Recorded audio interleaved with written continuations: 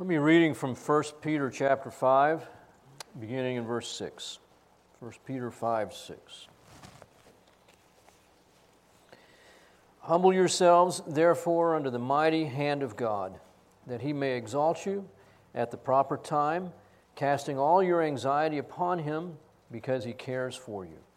Be of sober spirit, be on the alert. Your adversary, the devil, prowls about like a roaring lion, seeking someone to devour. But resist him, firm in your faith, knowing that the same experiences of suffering are being accomplished by your brethren who are in the world. And after you have suffered for a little while, the God of all grace, who called you to his eternal glory in Christ, will himself perfect, confirm, strengthen, and establish you. To him be the dominion forever and ever. Amen. Let's pray.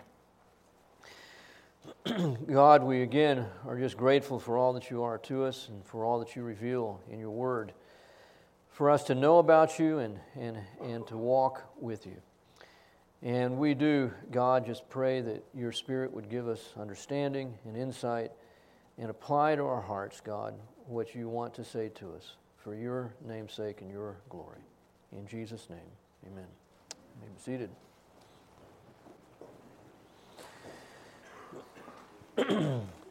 Well, we're coming near to the end now in 1 Peter, and a few weeks ago, it's already been Easter and Palm Sunday where we shared testimonies, so it's been a little bit since I was last in 1 Peter with you. But the last time we were looking at the first part of chapter 5 in 1 Peter, where he was talking to elders and to young men about their relationship to the church and their relationship to each other. And the last thing that he had to say in that respect was where he said in verse 5, "You younger men likewise be subject to your elders, and all of you clothe yourselves with humility toward one another, for God is opposed to the proud, but gives grace to the humble."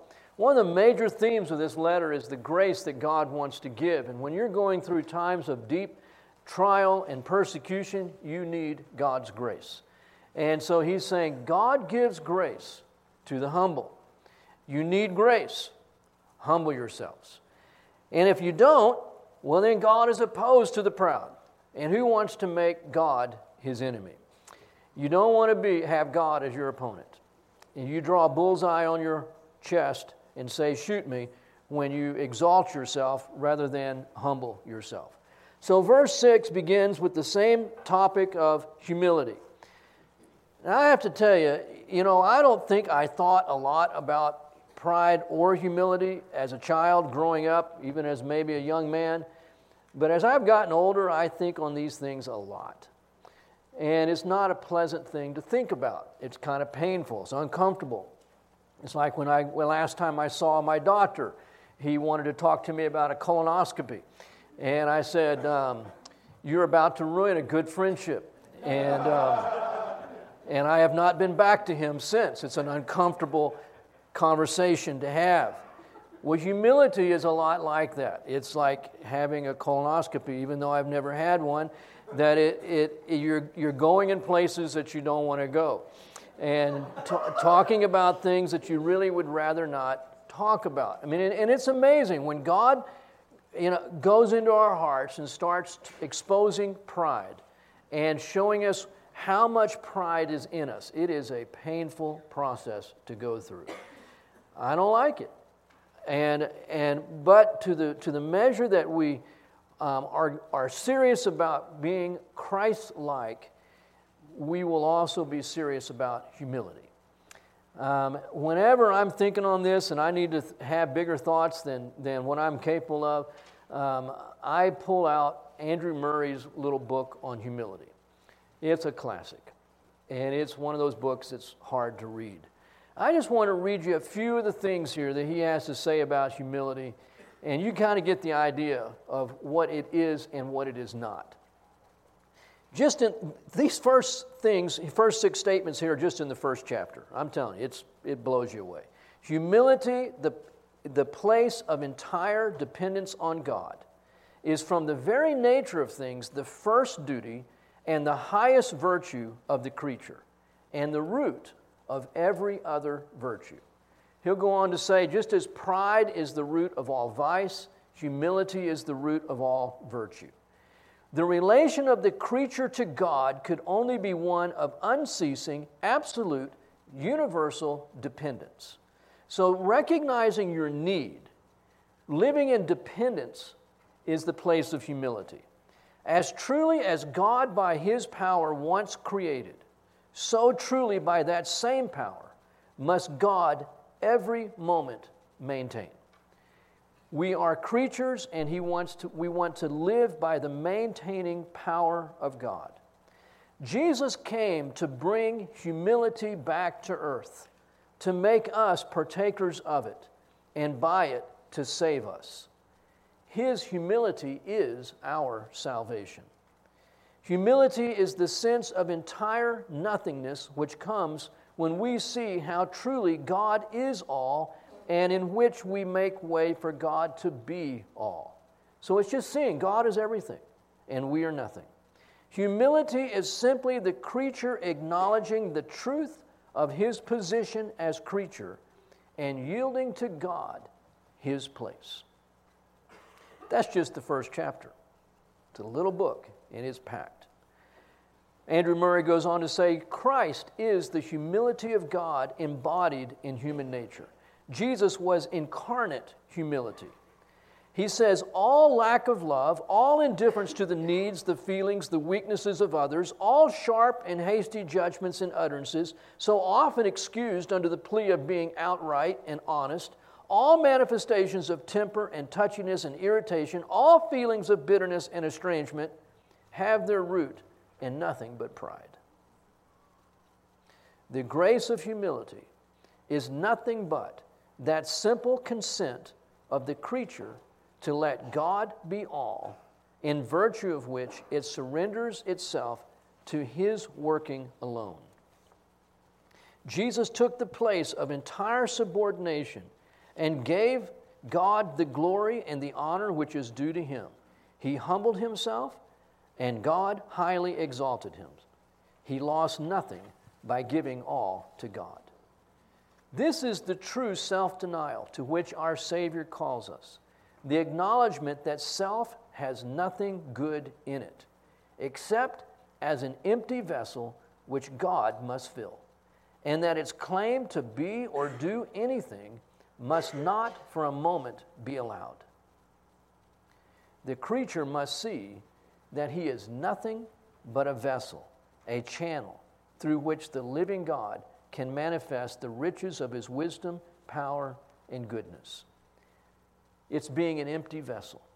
It's recognizing that we are nothing but a vessel, a channel for God to manifest the riches of His wisdom, power, and goodness. This box is a vessel, and that's a pretty box. It's got some kind of flower on that. I don't know, what are those? Lilacs or something? What, lavender? Okay. See, I wouldn't even know. They're purple. Purple flowers, yeah. You can tell I'm a botanist. That's a pretty box. Nice vessel. We would like to think of ourselves being beautiful, empty vessels for God's use. This is another vessel. It's a used, spent tube of toothpaste. Now, I would look at this and say this is empty. My dear Mennonite wife looks at that and says, there's a week's worth of toothpaste still left in that thing.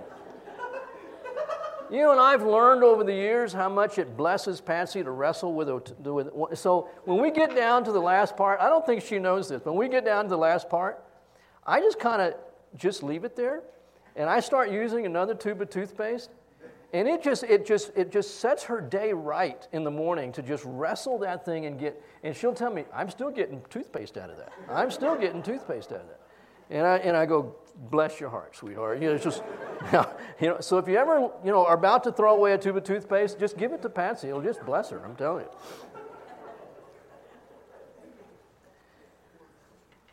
When God's talking about empty vessels, this is what He has in mind. And we don't like it. It is so unattractive to us. I mean, who wants to be this? We like the That's so nice. But God says, this is the beauty he's looking for. Totally empty. And when we think we're empty, God does a little more squeezing. And he says, there's still a lot more of you in you. And I want to get all of you out. So there's nothing that comes out but Jesus. It's just an empty vessel. And the amazing thing, and so I don't believe that we ever get rid of self. I don't think that when we are saved, self goes away. I don't think it's eradicated. I think we have self, whatever you want to call it, sin nature, flesh, whatever you call it, we've got it till the day we die. But Jesus didn't. He didn't have a sin nature. And still, he is our example. Because with no sin in him, he humbled himself. So if I say to you, or you say to me, humble yourself. So I just, I walk up to you and say, hey, I just want to let you know, you need to humble yourself. And you go, well, blessings on you too, brother. You need to humble yourself. And poke you back in the eye. Jesus didn't take offense. I mean, here he is, the perfect God. And he humbled himself. He emptied himself. That's what it says in Philippians 2. He uses those words. He emptied himself. But emptied himself, taking the form of a bondservant, and being made in the likeness of men, and being found in the appearance as a man, he humbled himself by becoming obedient to the point of death, even death on a cross. He emptied himself. He humbled himself. And it had nothing to do with sin. So if the sinless one recognized that he needed to humble himself and empty himself, why do we take offense when somebody points out, typically just God points out to us, you need to humble yourself. You need to empty yourself. It is the way of life. So when I believe that as Murray is saying, Jesus has always been humble. He didn't become humble when he became a man. Humility is a virtue, and God is the source of all virtue. But when he became a man, he began living as a creature because his humanity was created of God. His deity was not created. But as a man, he began living as God intended for a man to live, and that is independence. And so it seems his entire earthly existence was sourced in the Father. So he said, I do nothing of my own initiative. Everything I see, everything I say is what I'm doing and saying. I've seen it, I've heard it, and so that's what I'm doing. And so he lived an empty, dependent life. And when we look at Jesus, we see humility on display. He came to bring humility back into the world. When Adam and Eve took of that fruit, they acted in independence, not dependence. They acted in pride, not humility. And so Jesus, the second Adam, comes. And he comes in humility. Humbled himself, emptied himself, and lived as God has intended for every creature to live. Independence. And we hate it. We get older, we get more frail, and dependence is forced on us. But it shouldn't have to be that way. It should be the willing choice, the loving choice of every creature to recognize his need, his dependence, and to wake up in the morning before you even put your feet on the floor and say, God, I am your empty vessel. I cannot live this life, and I do not want to live this life in my own strength. Fill me, O God, with yourself, that what would come out of me would be Jesus. Oh God, don't let me be seen today. I'm going to be pricked, I'm going to be poked, and I know, God, my propensity is to respond with irritability, and irritability is pride. Lord Jesus, be seen in my life today. And we hand ourselves over to him as an empty vessel. Murray went on to say, he that humbles himself, that must be our one care, will be exalted. That is God's care. You never have to worry about being noticed, appreciated, respected, or elevated. Our one care is to humble ourselves, God's care is to exalt the humble. He'll do it. He will. In his own good time, Peter's saying here, in good time, he is going to do what he's promised to do. He will do it by his mighty power and in his great love. In the last statement I'll read, it is only by the indwelling of Christ in his divine humility that we become truly humble. It is only by the indwelling of Christ, by the indwelling life of Christ in his divine humility, that we become truly humble. It's his work. You're ready for me to go on to another topic. There's actually 3 topics in this paragraph, and I appreciate Warren Wiersbe on this. He's excellent with just kind of giving little short outlines.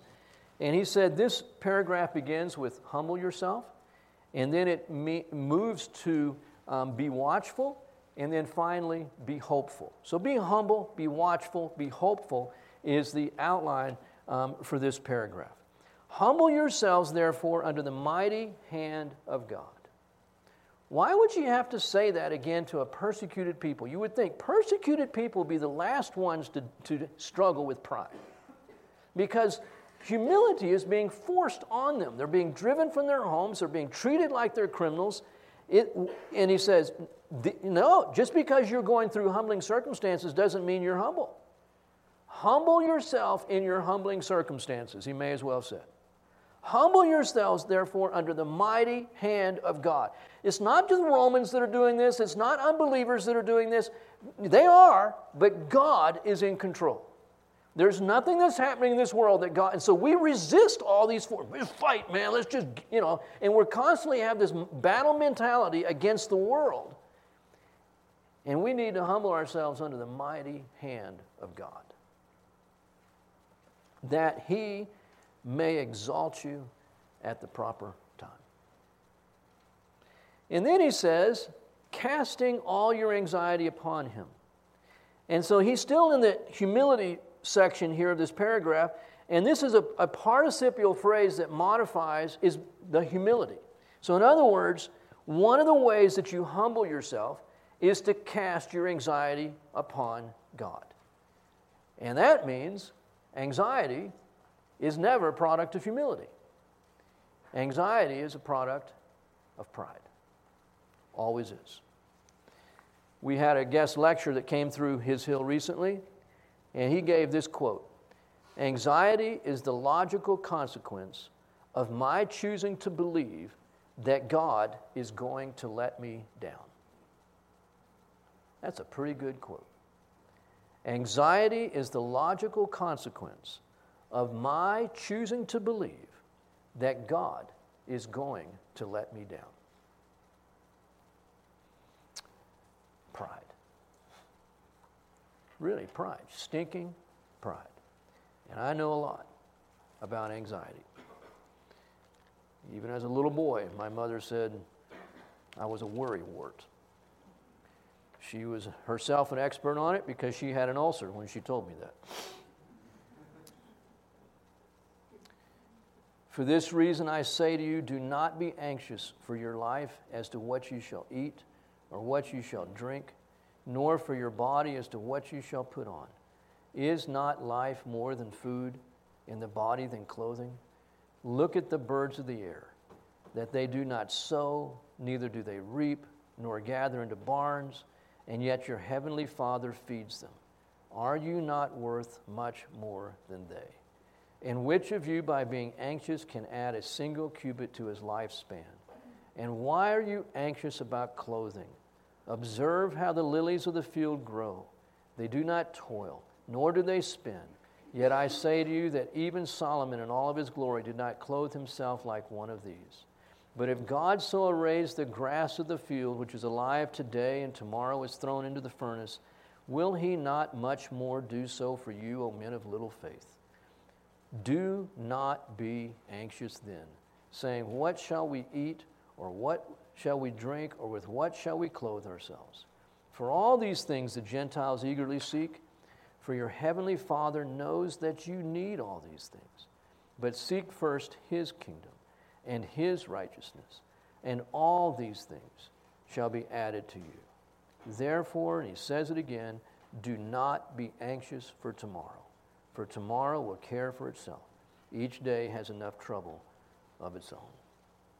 He doesn't say give no thought to tomorrow. He says give no anxious thought to tomorrow.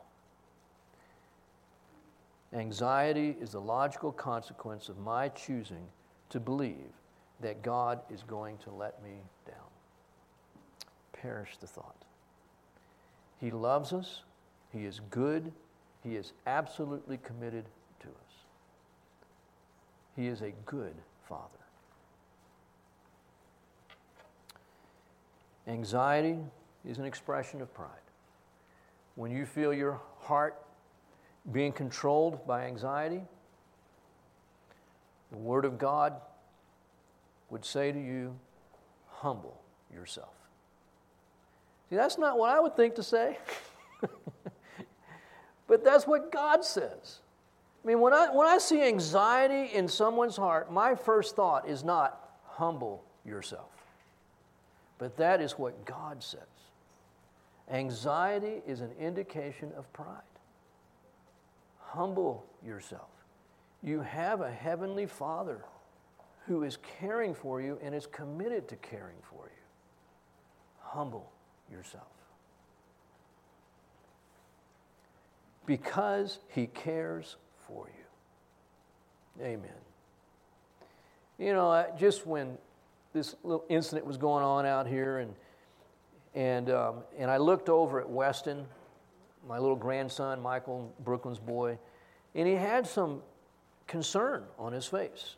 I don't know if I could call it anxiety, but just concern. He's never seen an ambulance. He didn't know why this lady was lying down like she was, and just you can just see what's going on here. And I saw that, and I thought, I need to go explain to him. Everything's okay. She's not badly hurt. We had to call the ambulance because we just wanted to make sure these people are like doctors and they're going to look after her. She's cut her head, but she's going to be okay. And so how much more the heart of God, who wants our souls to be at peace. He does not want us to live in anxiety and in the grip of fear, but He wants us to be at peace. And so we come to Him, as Paul says in Philippians, making every request known. And the peace of God, as we make every request known with supplication and prayer with thanksgiving, the peace of God will guard our hearts and minds in Christ Jesus.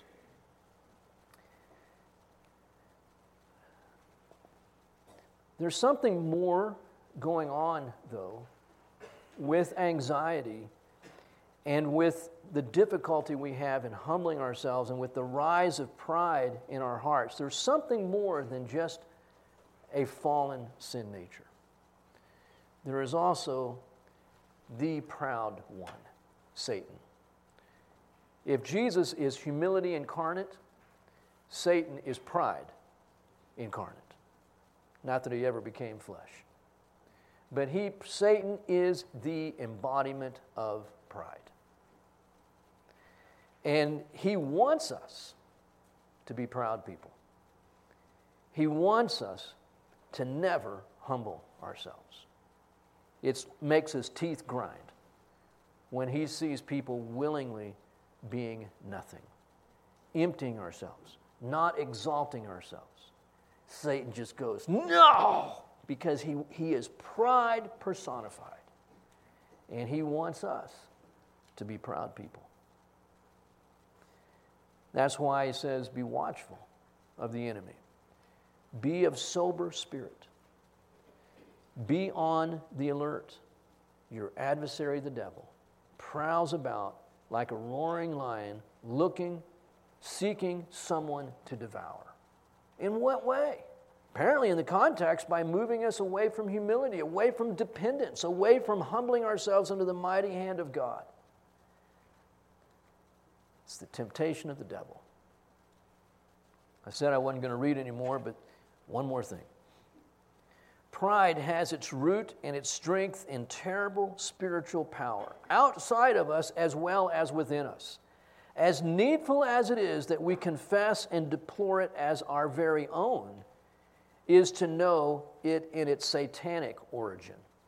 If this leads us to utter despair of ever conquering or casting it out, it will lead us all the sooner to that supernatural power in which alone our deliverance is to be found. Because see, if my problem is more than self, because when it's self, I think, well, it's a self problem. Self ought to be able to set me free from self.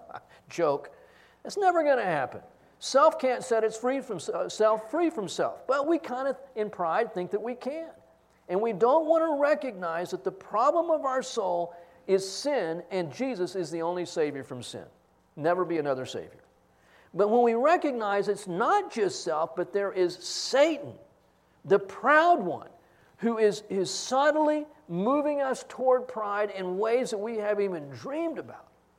All that touchiness, all that self-defensiveness, all that judgmentalism, irritability, whatever it is, even the pride of thinking you're humble.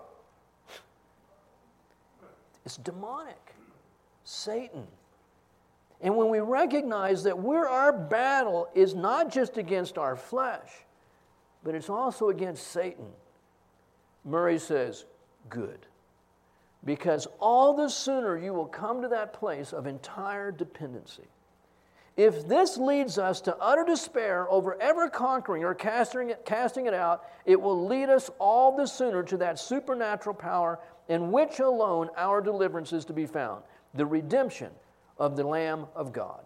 The hopeless struggle against the workings of self and pride within us may indeed become still more hopeless as we think of the power of darkness behind it.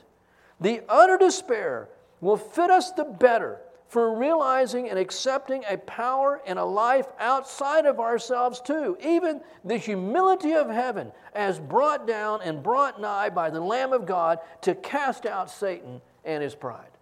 That is good stuff.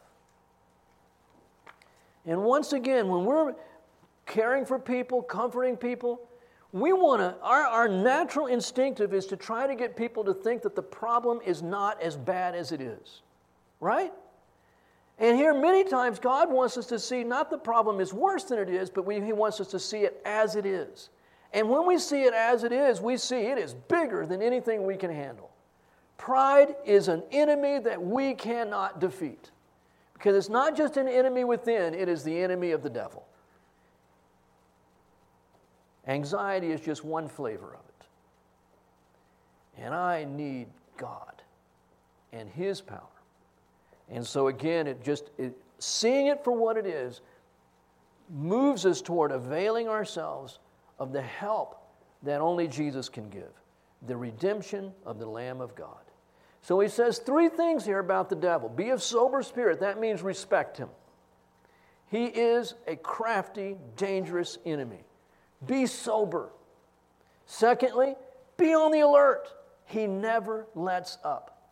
And there are so, in particular, about the different ways that he tempts us toward pride. I was talking with somebody recently about Russell Kelfer. Some of you knew Russell. Man, I think of Russell as a humble man. And one of the series that he did in his Sunday school class was on humility. And he told me once, he says, I thought it was going to be, I think he said a 2 or 3 Sunday series. It ended up being like 20 or 30 or 40 or something. And this man that I was talking with knew him very well. He's on the board now of DTM and Discipleship Tape Ministries. And he was saying it was something that he recognized that he constantly had to battle. But I know Russell enough well that he was not battling it in his own strength. But he was constantly aware of the tendency toward pride. And as you get older in life and you're still functioning and producing and God's doing things, it's pretty easy to think it has something to do with us. And it doesn't. This is us. Empty channels. And anything good that comes out of us is God. We have nothing to boast in. Everything we have, Scripture says, is what we've received. Be on the alert. The devil is constantly wanting us to focus on ourselves, to beat ourselves up, to condemn ourselves, even to exalt ourselves. To take pride in something, to take credit for something, to take offense when we're not recognized. There are a million different ways that pride shows itself. and it is the devil. Be on your alert. He never lets up. Why did Solomon, in all of his wisdom, turn his heart away from God? I kind of think it was because of pride. That he thought he was too wise to be deceived. Because he's the wisest man on earth. How can the wisest man on earth be deceived? But he was. And his heart was turned away. Be sober. Be on the alert. Your adversary, the devil, prowls about like a roaring lion. Now, you've probably heard it, I've heard it, that people have said, well, roaring lions don't eat people. And so this is not saying that he's going to eat you, it's just saying he's scaring you. Don't be scared by the devil. I'm scared by the devil. I think we ought to be scared by the devil. And the last phrase here, seeking someone to devour. So maybe Peter didn't understand well enough about roaring lions. I know nothing about roaring lions, but Peter knew the devil is seeking to devour. John 10 says the devil comes to steal and kill and destroy. That has never changed. Now, I don't think when I say I'm afraid of the devil, that doesn't mean that I'm thinking about the devil all the time, doesn't mean I'm cowering about the devil, but it does mean I have to recognize this is the supreme creature that God has created. He is a million times more powerful, smarter, more powerful than you or I will ever be. More crafty, more cunning. He is not someone to mock. We should respect him. Understand his ways. Be on the alert to what he's trying to do. And resist him. And we cannot resist him in our own strength. We resist him, again, by the grace that is supplied in Christ Jesus. Know what his character is. He is not our friend. And when he tempts us toward even the most subtle forms of pride, it is not without its danger. Even the most subtle forms, if they take root, can destroy. And God is wanting humility to flourish in our hearts. Resist him. Firm in your faith. The only way to resist him is by faith. Not by willpower, by faith. Knowing that the same experiences of suffering are being accomplished by your brethren who are in the world. Now that's interesting. What's one form of pride? Anxiety. Now I think he's getting at another one. It's that subtle temptation to think nobody has it as hard as I do. Right? That's what he's knowing that knowing the same experiences of suffering are being accomplished by your brethren who are in the world. The pride of thinking, oh, woe is me. If you knew how bad I have it, you would show some mercy here. You wouldn't tell me to humble myself. You would say, oh my, I don't know how you can make it. Right? You don't understand how bad I have it. And Peter goes, stop it. You're not experiencing anything different than what people all over the world are experiencing. Your sufferings are not unique. Man. We got a newsletter, Patsy and I did, from some of our missionary friends that are in Pakistan. I'm telling you, I hope I never forget that newsletter. I think I've got it hard. And they were talking about all these people in Pakistan, not just Christians, but Hindus and Muslims, all three religions that are represented, but especially Christians in a disproportionate ratio. They will take out a small loan, and then to pay off the loan, commit to making bricks, mud bricks, at a quota of 1,000 a day. And the whole family ultimately ends up getting involved making the bricks. The children, and in some cases even the grandchildren. Small loans of just $10 to $20. And they will spend decades paying off the loans. Because they can't do the math. They're being charged enormous interest rates by unscrupulous people who are basically just stealing their lives away from them. And I'm thinking, I have it hard. And no matter how old they get, they still have to make 1,000 bricks a day. So that's why they bring in their children to help. Because that 1,000 bricks have to be made whether you're sick or well, whether you're young or you're old. And so the whole family ends up getting sucked into making bricks. I'd be feeling sorry for myself. I feel sorry for myself when I'm not even going through hard things. And Peter says, don't think you're different. Don't think you're alone. Your brethren in the world are experiencing suffering too. I don't talk a lot. Patsy's always asking me why I'm not talking, and I don't know what to say. And how could I, that's part of the picture, right? I don't talk a lot. Why aren't you not talking? What do you say? But we were talking yesterday about why I'm not talking, and I said, well, I am thinking about a lot of things. Not one of those times where I'm thinking about nothing, which men are uniquely able to do. And I told her, I said, there are so many problems without solutions. There are so many questions without answers. So much conflict without resolution. Now you think I'm a real philosopher now, but those are just things that I'm wrestling with. Problems that I don't have the solution to. Questions that I don't have the answer to. Conflict that I don't know the way out and how resolution is going to happen. And you feel undone. And I told her, I said, our lives have not been hard. We don't have it hard. But it does seem heavy at times. And what does the Lord say? Come to me, all you that are weary and heavy laden, and I will give you rest.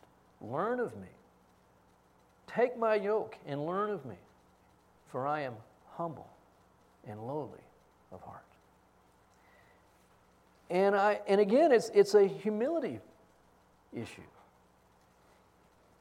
Is it okay to not have the solution, to not have the answer, to not be able to see the way out of conflict? It is. Because we're this. And we can't stand against the devil. We can't even adequately humble ourselves. And God never intended that we be the source for people's solutions, for their answers, even for resolving conflict. We come to Jesus. And these things, the heaviness is meant to bring us to Jesus. He truly is the answer. He is the way, the truth, and the life. He says, verse 10, and after you have suffered for a little while. Doesn't seem like a little while, but after you have suffered for a little while, the God of all grace, he keeps coming back to that, who called you to his eternal glory in Christ. If he called you to glory, you're going to be in glory, no matter what's happening in this life. He himself, who called you and is the source of all grace, will himself. And so will, there's no question, might, no, will, absolute. He will. So now he's moving into the hope. So he's gone from be humble, be watchful, now be hopeful. God will. Himself, that's the emphatic. He didn't need to say that. That's a redundancy. God, so it's emphasis. God will himself perfect you, confirm, strengthen, and establish you. No question about it. Why are you anxious? Why are you thinking you have it worse than other people do? Even if you did have it worse than anybody else does, it doesn't change the fact of what God's said and what God's going to do. He is the source of all grace. And He Himself, every person without exception. No exceptions here. We don't know how long we're going to live. We don't know how hard life's going to be, but this we do know. Every single person that belongs to Jesus, He will perfect, confirm, strengthen, and establish. Amen. That's hope to a persecuted people where everything looks like disaster. But God Himself, after we have suffered a little while, will Himself perfect, confirm, strengthen, and establish. To Him be the dominion forever. Not the Romans. Not the Republicans or the Democrats. To Him be dominion forever. Amen. What a wonderful section of Scripture. We'll have one more sermon, Lord willing, on 1 Peter. But at this point, you can see how he's really, I mean, if he said nothing else to persecuted people than this last paragraph, how significant. A persecuted people who are going through great trial need to hear, humble yourself. From anxiety, from thinking that you have it worse than anybody else. Humble yourself. A persecuted people need to understand their enemy is not just the people they can look at, but there is an angelic, supernatural, spiritual enemy, Satan. Stand firm in your faith. Resist him in your faith. And don't lose hope. No matter how much we're suffering now, God is for us, and He is going to finish the work that He has begun in each one of us. And we will stand before Him in glory.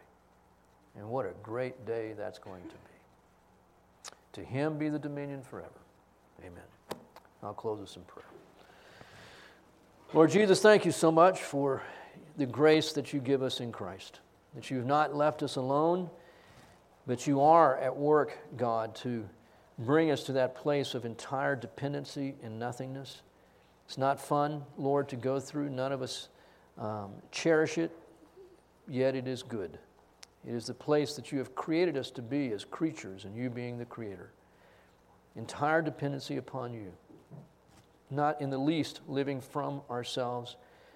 And every time the temptation is there to live from experience, God, or from our own talents and abilities that You bestowed on us, Lord, I know that Your heart's desire for us, Your only way that You have designed for us to live, is with open hands lifted up to You as receivers, God, acknowledging that we cannot live apart from what You give us in Christ, and that Christ is the one that You have given to indwell us, that we would live from Him as we desire Jesus to be seen in all that we are.